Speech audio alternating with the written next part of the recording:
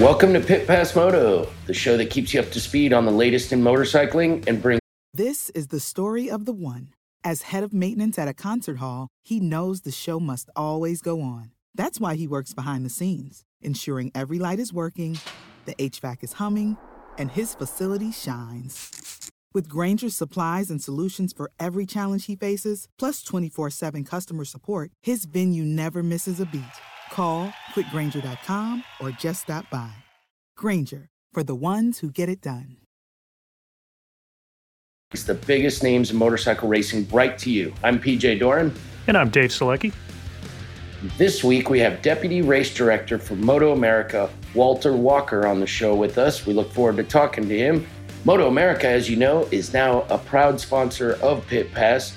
We enjoy having them as a sponsor, and I enjoy attending races with them. Upcoming this very weekend, we have Road America #2, the second race at Moto America this season, this time with fans, and this time also including Vintage Moto Fest. They're combining the two events to make one super event up in Elkhart Lake, Wisconsin. If you have a moment, if you have the weekend off, get out there, go check it out. The vintage stuff is insanely cool, on top of Moto America's already deep and diverse competition calendar for the weekend. You're going to see many classes of motorcycles, headlined, of course, by the 190 mile an hour plus super bikes. At Road America, you get to watch them do that actual speed, and it's insane when the pack goes by at 190. Get there, watch it live. They'll have Super Sports, they'll have Super Stock 1000, there's Twins Cup, there's the lightweight class with the up-and-coming racers racing on 300s or 400 equivalent bikes. Moto America just puts on one heck of a show. There's going to be stunt shows. There's going to be live bands. There's an arm wrestling tournament. So much to do and see at that track. The food is amazing. The drinks are amazing. And hopefully, fingers crossed, we'll have some great weather. So get out there to Road America and check it out this very weekend. And if you can't, for some reason, by all means, get on any of the many ways that you can watch this stuff live online. Moto America Live Plus is the app I have on my phone, so I can watch everything from qualifying throughout the whole weekend live. It's wonderful. Just go to motoamerica.com. You'll find all the different ways you can get to them. Also, you've got NBC SN coverage. They're all over the place. They've done a wonderful job getting our sport out in front of you, the fans. So go out and check them out. This weekend's going to be awesome. Now, here's the latest news in the industry. All right, PJ, we've got tons of racing to talk about. We had the Supercross wrap-up Sunday night. 3 classes were decided, so I don't even know where to start, PJ. There's so much to talk about. But we'll start with the 250 series, and that one just was loaded with carnage. It started in the qualifiers and rolled into the final event. Guys going at it because you've got the 250 East class meeting the 250 West class, and all of those guys fighting for a place on the final gate. So just amazing to watch. Start with the 250 East series. There was pretty much a run-of-the-mill qualifier race for that. Sexton went on to win, but went on to second place. He got into it with one of the Star Racing guys, Colt Nichols, who crossed him on a jump and took him out. I think Nichols ended up with a broken arm out of the transaction, but Sexton was managed, even though he crashed hard, he was able to get back on the track and finish second. That's where it started. It was a pretty epic race, and that's what got them into the final moto. 250 West, same thing happened. The series leader, Dylan Ferrandis, who was carrying the number 1 plate, got into his heat race to get to the final main event and crashed out in the second turn and ended up dead last.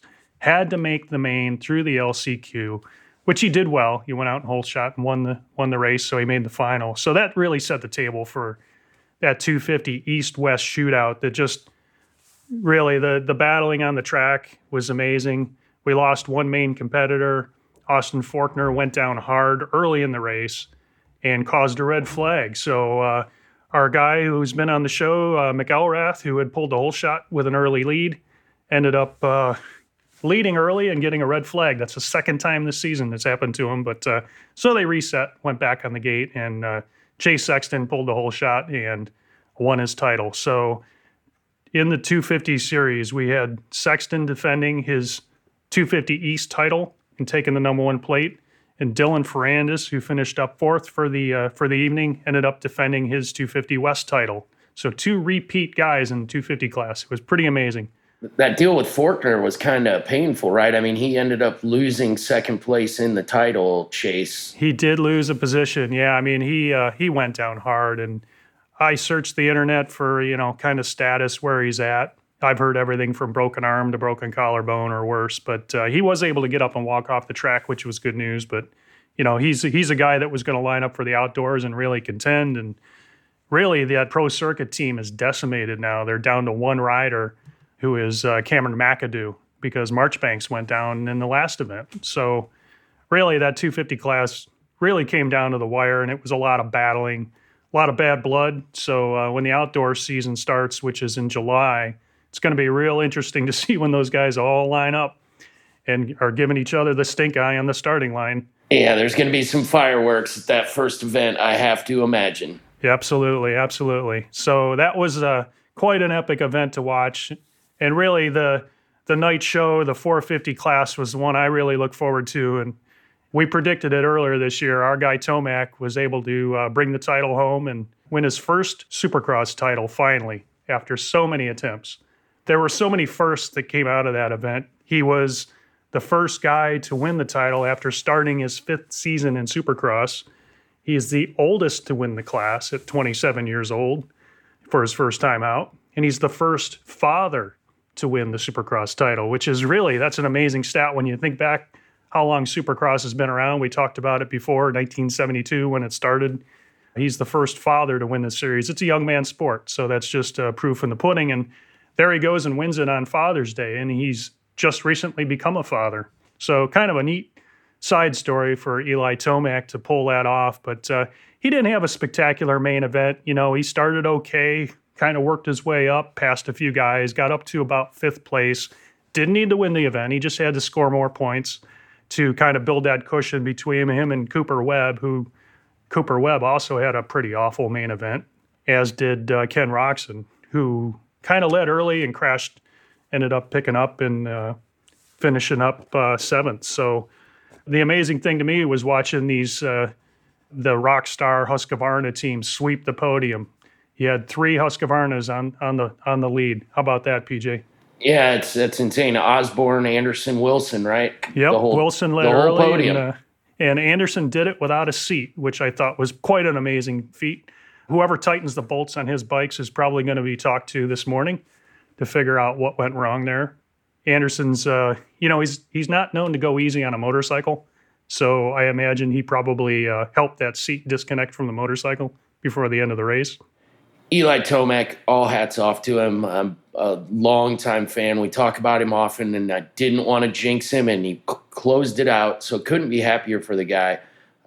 The other big news, if you ask me, was Reed's final race, right? It was Chad Reed, final professional race, supposedly. And how about that? The guy finished 10th in his final race. He's 37 years old or 38 years old. I'd have to fact check that. But yeah, what a story. And he kind of hinted at not this race, but the race prior last Wednesday that he was possibly going to come back next year. But I imagine he's thinking select events just to, make it extra special just for him. What a great career. What a great story. The guy is class all the way, and everybody speaks highly of him. And for him to finish 10th in his final Supercross, I thought that was pretty cool. Yeah, it's amazing, and he'll be missed in the sport. Hopefully he does continue to come out and do a few select events. I'm sure he's going to be sought after for the potential next microphone job. He'd be the guy you'd want doing it. He's loved by everyone, a very well-spoken and very intelligent guy, so he's fun to talk to. Yeah, I think that's a great idea, and I hope, who knows, I hope he fleshes that whole idea out. So we have the culmination. We have 2 repeats in the 250 class and a new 450 Supercross champion, but what season would not be complete without a little bit of controversy after the event? Star Racing, who ended up losing the title to Chase Sexton in the 250 East class, ended up protesting Geico for fuel. So somebody knew something. Nobody's saying anything, but apparently they suspect that the Geico team was running oxygenated fuel, and they put up the money and they called them out on it. So potentially you may see a change in that final standings in the 250 East, depending on how the AMA rules. They have to go through a testing process where they prove out the accusation and take it from there. But, kind of puts a damper on things a little bit for Chase Sexton, who honestly was the strongest rider in the class. I thought Mick Elrath was going to be, but he didn't have that little bit extra to keep up with him, and Sexton was stronger at the end of the day. And really, those star bikes are amazing, so it just kind of goes to show you how much stronger Sexton is as a rider to beat Shane that easily. Who knows? We may know in the next few days how that really shakes out. That's where things stand so far. So really an epic night of racing, and really just to see Tomac smile and the fact that his dad was there with him, I think it was a great moment in sports. Really, I want to share this fact that Supercross is the first professional sport to complete its series in the COVID era. So that's kind of a little asterisk on the record book that they were able to do that. Yeah, and it's been an impressive display by the whole crew that puts on our Supercross series, the Monster Energy Supercross series. They did an amazing job to come up with a workable plan and get racers doing what they did, meet all their contractual obligations. I mean, as you pointed out, there's a lot of sports that have not figured this out and potentially aren't going to. Yeah, and one of the side things that's come out of that is discussion of changing the format for the series in the future. So everybody on the teams, the riders, they really enjoy this format where they're in a city for a period of time and compete in multiple events. We might see Supercross, maybe outdoor motocross, maybe other forms of racing evolve into this format where they can take advantage of being on location. Because as we know, it's not easy to build a Supercross course inside a stadium and do it every week in and week out for 17 weeks. That's not an easy undertaking by any stretch. Yes, it'll be interesting to see how that plays out. Of course, road racing, it's a weekend event. Events begin on Friday, wrap up Sunday afternoon, and it gives fans a lot of options. They can come for one day, multiple days, all the days. You get to choose, and I think it could totally make sense. That'll be interesting to see if they're able to implement something like that. Yeah, that's a good point. I actually didn't think about is from the spectator perspective, the ability to choose your day versus, you have to hone in on that one day, get there and get out, and everybody at the same time, where you can spread it out and choose the day of the event that you want to go to. And I think road racing sets a great example by having the major classes compete on 2 days rather than just one day. So that's a good format. Maybe that's something that they can call and turn into something they use in the future. Who knows? Just a lot of buzz around the industry that as you said, that Feld and the AMA and the teams, they really set a good example and did it right. And the riders and the teams are big fans of it. I think ultimately for sanctioning organizations and such, they need to find a way to monetize that, obviously, because that is ultimately what drives the sport or supports the sport so that it can take place. But, if they could figure that out, that would be an interesting take on how to do the format going forward. And, hey, who wouldn't like to go to a 2, 3, 4 day event of racing? Absolutely. I mean, the motocross season has a little more of that feel, right? The outdoor season, if you're an avid fan, you can go camp out or go spend 2 days watching races at whatever race you choose to go to. It's a possibility. Yeah, and like a lot of the outdoor events, they tie an amateur event to the professional event by allowing them to race the day after. It's pretty typical of an outdoor national to have amateurs on Sunday after the pros have raced on Saturday.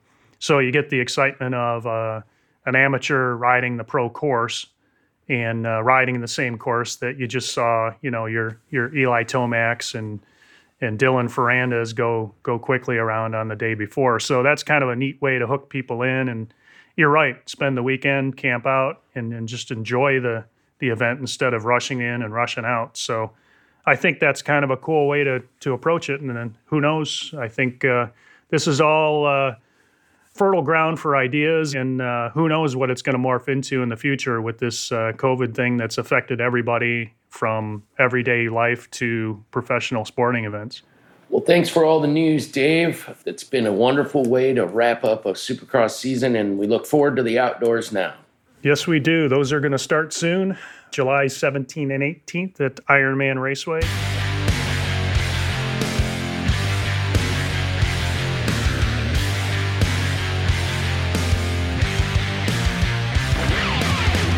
Okay, the Pit Pass trivia question this week is really one we're going to have a lot of fun with, I think. So let me read the question, and then we'll talk about the answer later on in the show, and as I said, have some fun with it. As a racer, when you're transporting your race bikes, we often get the 3 questions when we spot it at a gas station or you're stopped for food or whatever. What are those 3 questions?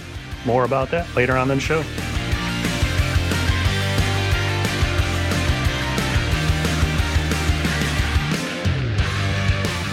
All right, welcome to Pit Pass today. Walter Walker, race official, or am I saying that right? What would you say your official title is, Walter? And welcome to Pit Pass. Well, thanks, guys. Well, it depends on which company I work for. We're talking about CMRA. It's director of competition. With Moto America, it's deputy race director. So that puts you as the man responsible for what happens on the track. Is that an accurate description of your job? Pretty much. It's a combination of a lot of different things. Basically, just managing the race day, the schedules, and keeping us on time. And so, Walter, how did you find yourself in this position? I presume that you, at some point in your history, might have been a racer yourself. Yeah. It's like most people in this sport. We started out riding bikes ourselves, and my dad bought me a Sears mini bike when I was, I guess I was probably 5 years old, and he brought that thing home. My mother just about divorced him over it, and it kind of went from there. I got into racing motocross and flat track and that sort of stuff as I got older, and I got into road racing and started working with the CMRA to kind of help pay for that racing. My wife was working for him before I was, and to help pay for my racing. And then it just sort of morphed into stopped racing, but didn't want to get out of the sport, and started working as official, worked my way up, and ended up what I'm doing today. So do you coordinate? I'm sure there's a million things that you are literally doing every race weekend, regardless of which of the organizations you're working for. Are you responsible for things like coordinating with the flag crew, that kind of stuff, or is that completely done outside of your purview? With CMRA, it's honestly, it's everything from managing as far as signing up, workers and that sort of stuff prior to the event, all the way up to working with my race control guy to actually manage those marshals and then our staff during the events. And then at the Moto America events, as deputy race director, I'm also the chief communicator. So I'm managing all the communications between race direction, which is the race director, the safety officer, and the riders rep, managing those communications through to our track communicator who handles the marshals and flaggers and handlers and EMS rescue and recovery and all that sort of stuff. It's organized confusion, I guess, is probably the best description. It always is. That's racing in general, I think, Walter. I was kind of curious. You've also mentioned in some bio information that we've read about you that you've done tech also at probably all types of events. Oh, everything. And that's actually where I started out. That was the first job that I did for CMRA back in probably, I want to say like 98, I think. I volunteered to help out as a tech inspector, and from there it just went on. I was tech inspector, I was chief steward, I was pit out guy, I was starter, I was assistant race director for CMRA, and then I sort of got forced to take over as race director. The guy that was Charles Brothers was the man before me, and he just came to me one day and said, "Hey, you're it." And I'm like, "No, I'm not." And he said, "Yes, you are." and I told him, "No, I'm not," about 6 more times over the course of the next few weeks, but he wouldn't take no for an answer. And here we are. Never stopped from there. So I'm kind of curious, in all those years of managing tech, as we know, racers can be a little bit creative with the rules when it comes to establishing their race vehicle. So I'm kind of curious to ask you, what's the most interesting violation that you discovered on a race vehicle over the years? Wow, there's so many, but one of the weirdest things that, this was after I got out of tech, but this was just a few years ago. We have a series with CMRA, one of our series within a series.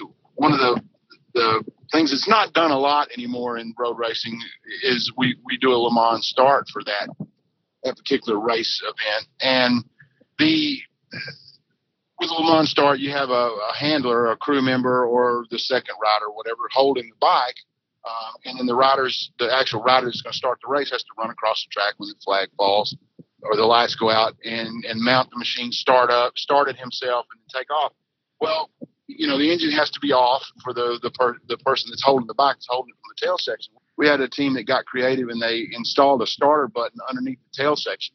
So the mechanic that was holding the bike start the bike right before the rider got to it. So to save a little time, get him a good start. So we caught that. This team got a good start, like was the first one off the line every time for the first three of those that I think that we did, and got to take a look at the bike and just really watching. And I just happened to notice the thing started up before the rider actually got on the bike. That was probably the most creative. So was that a creative interpretation of the rules? It never said that the starter button had to be on the handlebar. It just had to be on the vehicle. That's exactly right. And that's what crew chiefs are, that's what their job is to interpret the rules and to try to find every advantage that they possibly can. And, a lot of times they're sort of by the letter of the rule, that it kind of fits into that, but but it doesn't really fit the spirit of the rule. So, the rule books are an interesting thing. I mean, I'm sure you guys are familiar when they evolve. I mean, almost constantly from year to year. And you could go back through just about every rule book in every form of motorsports, worldwide. Whoever writes that rule book has probably got notes in the margin with somebody's name on it. More than likely, yes. Absolutely. That was the reason that rule got created, or that thing got written out of the rule book or written into the rule book. I know I do. I write the rule book for CMRA. I've got notes going back for years and years and years, and they've got names and names and names of people that, well, this one's here because of this guy, and this one's here because of that guy. Is the NASCAR team that ran the fuel line several laps around the chassis, they could store a couple extra gallons of fuel. Absolutely. And wouldn't have to stop as often, and they would win races. And then they said, well, it never said how long the fuel line had to be. So, yeah, it's all interpretation. Walter, do I understand you're also, in addition to your U.S.-based activities, you're also an FIM official, licensed official, so that you conduct racing events for the Superbike and MotoGP series when they visit our fair shores? Is that correct? Yes. Yeah. I've for the last several years, I don't even remember how long ago it was that I actually got that. We have to go through a class and take a test to get an FIM official's license, and it's a clerk of the course and a sporting steward's license. It's a requirement to a certain extent to be able to officiate FIM events anywhere that it's an FIM event, but specifically when World Superbike and MotoGP visit the U.S. Obviously, we work in conjunction with Moto America for those events. We usually piggyback as a support classes for those. But I've been running race control for MotoGP and World Superbike for the last few years. At Laguna, when we do World Superbike, I'm the chief communicator for that, timekeeper, managing their schedule, making sure everything happens to the second when it's supposed to happen. And then this last MotoGP, I've been doing communicator for like rider recovery and moto taxi and that sort of stuff. But the last one that we did in 2019, I got moved up to do timekeeping for them as well. So it's a pretty tedious. I don't know if you've ever seen the minute by minute schedules for those things, but everything's choreographed to down to the second. Everything has to happen right. I mean, exactly when it's supposed to happen, or you think that you just violated some international law. If it doesn't. Yeah, they're pretty tight on their schedule. It reminds me of road racing outside of, as you mentioned, MotoGP and perhaps World Superbike, not always that perfectly timed, although I think Moto America certainly seems to be aiming for it. But Supercross, man, you do not get to play with the schedule in Supercross. I think they're very much the same way. Yeah, absolutely. And, and a lot of this stuff has to do with live TV and that sort of stuff. And with MotoGP and World Superbike, we're talking about global live TV. So that absolutely has to be to the second. And Supercross as well. I mean, you're fitting in with, satellite upload times and all that kind of stuff. And it's very, very, very, very on point. With Moto America, it's been not quite as hardcore, although this last our season opener at Road America, we were on live TV on a number of different channels, and so we were trying to make sure we kept everything to the second. So I was actually talking to the guys in the TV truck, and they were, coordinate with them to make sure that our start times were on the money and that sort of thing. From your perspective, what is the biggest, is there any real difference when you're involved with those FIM events? I mean, beyond the obvious, the rigs are bigger, the riders are more famous, and they're certainly going faster when you're talking about GP bikes. The lap times go down. Are there any other big differences? Well, other than a lot of different languages getting spoken in the room, it's all basically the same thing. It's a lot of people working really hard to just get motorbikes on a racetrack, and so the spirit of the whole thing is really basically all the same, from the club level all the way up to the international level. But with obviously there are very real differences in the level of organization, but it's all basically the same once you really boil it down to what it's all about, and that's just putting motorcycles on a racetrack. CMRA, that's Colorado Mountain Racing Association. Did I do it right?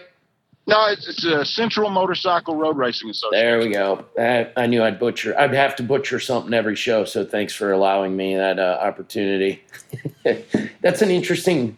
What all states then? It's Central then. So what all states does it cover?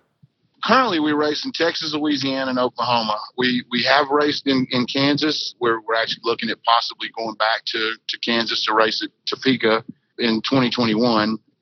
And I'm actually starting to work on the scheduling for that right now. But yeah, we're 3 states, occasionally 4 states in the South Central U.S.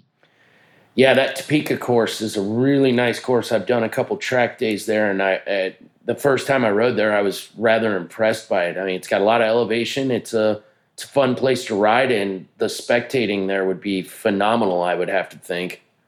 Yeah, it's a nice facility. It really is. Walter, I'm kind of curious with these, with the CMRA, the club racing level. Is it how's attendance? Is that affected by COVID, or are certain controls put in place, or is it pretty much business as usual for you guys? Well, yeah, I'm actually, believe it or not, I'm sitting in a parking lot of a Walmart right off the highway on my way home from a race weekend. This was our first event back from a shutdown because of COVID-19. We had to cancel 2 events. We did our season opener in February at this same track down in south of Houston. It was a really good turnout, getting ready to roll into our second event. We were actually at New Orleans. We're halfway through our Friday practice, and the governor of Louisiana shut the state down, basically all large gatherings immediately. So we were standing there with, talking to the track manager, and he's like, man, I can't, we're shut down. And so we had to pack up and come home. And that was the next 2 events ended up getting canceled because of that. We just came back. This was our first event back. Yeah, we had a lot of things in place that we had to come up with a plan to deal with. Social distancing was obviously the primary goal. Certain parts of the facility we had to close up. We had to do registration in a different way, so we didn't have a lot of people in a room all together. We weren't requiring masks and all that sort of stuff that was recommended. And we really just told our folks, look, you guys you got to make decisions for yourself based on what you feel like you need to do. Nobody's going to laugh at you for wearing a mask and gloves and, hosing yourself down with hand sanitizer. I mean, it is what it is. I mean, this is the new normal. So this is what you got to do. And we're going to do what we got to do. I mean, we're constantly wiping things down and cleaning things up. And, our staff were doing a really good job of taking care of that. And we just asked people to kind of, cut a little extra space between folks. We had to cancel our awards presentations, and we have a party on Saturday night after the endurance race is over. We had to forego that for this event. Hopefully for the next one in a month, we'll be able to get back to that sort of stuff, but we'll see. I think, people are ready to go racing, and I think they don't mind dealing with that kind of stuff because they want to get back on the track. So, but yeah, we did have some things in place. It was different it had a different feel than it normally does, but it is what it is. You've got a big event coming up this weekend. I'm sure you're on your way home, and then you're right back out to Wisconsin again, correct? Yeah. Yes, sir. I'm going to get back to Waco in about an hour, and then I'm going to do laundry, and I'm on a plane at 9:00 in the morning to go to Wisconsin. Get started for setup up there, and looking forward to that one for sure. Yeah, it's going to be neat having the fans there. It's going to be so well attended. We're all looking forward to it. It's one of my favorite tracks to have it again. God, the weather. I'm sure you've been there enough. The weather at the last one was uncharacteristically perfect, and I hope it holds for this event as well. Yeah, Road America is such a beautiful facility, man. The staff there, they work so hard to keep that place, top notch. I mean, the campgrounds are great, and that's the best part about it is it's like a park with a racetrack in the middle of it, or going around it. So it's really cool, and the fans there are just great. I mean, the people in town are great. It's awesome. But I tell you, it was so strange, being there a few weeks ago with no fans. I mean, it was just really weird because you're so used to seeing those big crowds there. But we're looking forward to having people there again, for this next one. It'll feel more like home, with the fans there. Absolutely. And Moto America, and credit to you. You guys did a great job at the first one. It was the first major sporting event that we talked about and saw, and it happened live. And I think Moto America and everyone involved, including you, has just done a really brilliant job of showing the world, quite literally, that things can move forward. We can keep doing what we want to do, know what we're going to do, love to do. Kudos and hats off to you guys for doing the brilliant job that you are and representing us so well. Yeah, it takes a village to make these things happen. I mean, and there's so many good people that work so hard to put these Moto America events together. I mean, all the way from the top with Wayne and Chuck. I mean, those guys are just constantly working to put things together. And Nicole Cox, she works really hard. She's our kind of the hub of everything, putting everything together. Everything has to go through her to get it all put together. And all the staff, I mean, they just really did everything they could to make this thing work. And we wanted so badly to be, to be the first live motorsports, but first thing back on track, after this thing. And there was a lot of excitement. I saw that the TV viewership was pretty big, even worldwide, because it went out on the European networks, and a lot of good reviews on that sort of stuff. So, I think maybe if the only silver lining in this whole COVID mess is that it maybe introduced our sport to some people that would normally not ever look at it. Being that we were backed up right after NASCAR and that sort of stuff, or right before NASCAR, I guess that was people that wouldn't normally see our sport got a chance to see it and say, hey, this is pretty cool. So maybe we picked up some new fans in the process. I have to believe so. Again, you're correct. There's a silver lining in this cloud, and getting to show the world what motorcycle racing is. People who don't get to see it, it's a big deal. The industry is still, no one would call it a healthy industry since about 2008, but it's sticking around, and it keeps hopefully growing in the right direction. Right, for sure. I think it's slowly kind of on its way. I want to tell myself it's slowly on its way back. And, there was a time when, road racing was pretty huge in the U.S. and it's fallen off, and that's a sad thing. But I think, like I said, with Wayne, coming in and Chuck and trying to and putting this thing back together and really stepping up the game on the presentation and the organization level of this. It's really helping bring people back into it. We got more manufacturers back into it. With Cotty having bikes on the grid again, that's really good to see. And it's been really good racing all along. Road America was great. I mean, there was some new faces up there running up front. It was really good to see that, and I think that's going to help. The more we can put that product on in front of people, I think the more it's going to grow. I mean, it's just got to happen. Well, we all agree, and we are absolutely wishing the best for you and all the series that you are involved with, Walter. We want to say thanks for joining us today. Is there anybody you want to give a shout out to as we're wrapping up our time here on Pit Pass? Well, just, like I've said it several times. I mean, Wayne and Chuck for all the hard work, Richard Varner, the partners with the Crave Group, with Moto America, those guys have worked so hard to help grow our sport and put it back together. And then all the club level organizations across the country, the folks with WERA and CCS and AFM out in California, and just, I can't mention them all because there's so many of them, but we're all working so hard to try to grow the sport and get people on the grids and that sort of stuff. And you can't say enough about those people.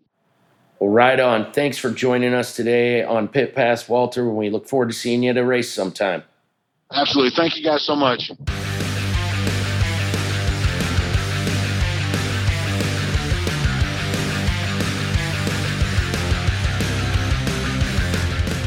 I'd like to thank our guest, Walter Walker, for coming on and talking to us today. And let's get back to the Pit Pass trivia question this week. So as a racer, when transporting our race bikes, we often get the 3 questions when spotted at a gas station or we're stopped for food. And every racer gets it. What are the 3 questions? The 3 questions are, do you race? Where do you race? And how fast does it go? PJ, it's had to happen to you. Oh, yeah. It happens all the time. You're correct. It's funny when we were talking about this question and spitballing about it that, yeah, you can't pull into a gas station with what looks to be a full-on race setup and someone not ask you about it. It's a rare day when you're at a gas station that someone doesn't ask some version of those 3 questions. Hey, we poke fun, but those opportunities when people come up and talk to you about motorcycles and start asking questions, I know this question more sounds like an annoyance, but it's not. I take those opportunities now to, query those people. Maybe they are really interested in motorcycles and getting into the sport. So you never know where those conversations could lead. Oh, absolutely. It's an opener to talk to someone who's obviously interested, which really is all I need. You have an interest in bikes? I do too. We can talk about it as long as you got time. I've got time. So coming up for the weekend, we've got some big road racing happening, and you mentioned it earlier in the show, PJ. You want to talk about? Absolutely. Road America Round 2, we're going, and it's the combo event. It is worth mentioning. It's a combo event. They're doing Vintage Moto Fest as well, which in years past has been a standalone event the following week after a Moto America event up there at Road America.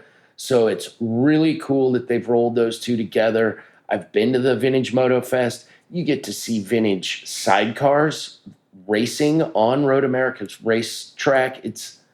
The show is amazing. People come out that are in full regalia as far as old school vintage attire as well as vintage bikes. And Milwaukee just sends some of the coolest custom bikes up there. You'll see custom everything rolling around that place this weekend. So I encourage people to get up there. What do we got going in the moto world? Well, they've officially now announced some outdoor motocross starting July 17th and 18th at Ironman Raceway in Indiana. Look forward to that. I myself plan to attend that one, and I really look forward to it, provided they allow spectators, obviously. But can't wait to see the big guys go at it outdoors. I love the outdoors. It's my favorite form of motocross.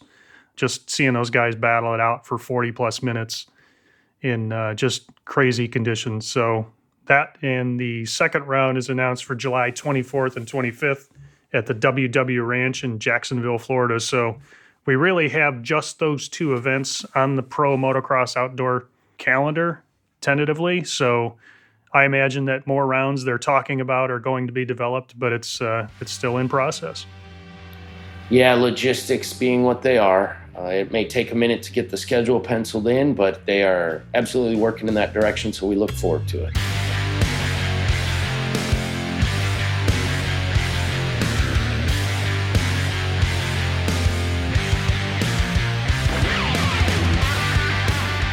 Thank you again to our guest, Walter Walker, for joining us today on Pit Pass, and thank you for tuning in. If you enjoyed this episode, make sure to subscribe to us on your favorite podcast app, where you'll get alerts when new episodes are uploaded.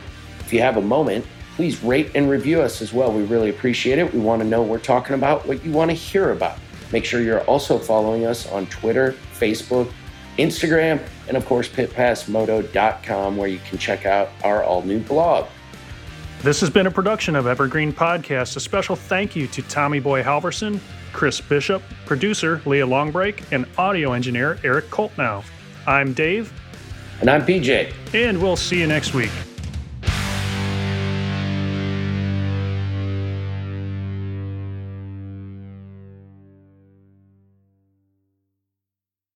Get ready, race fans, because the ultimate NASCAR experience is about to hit the airwaves.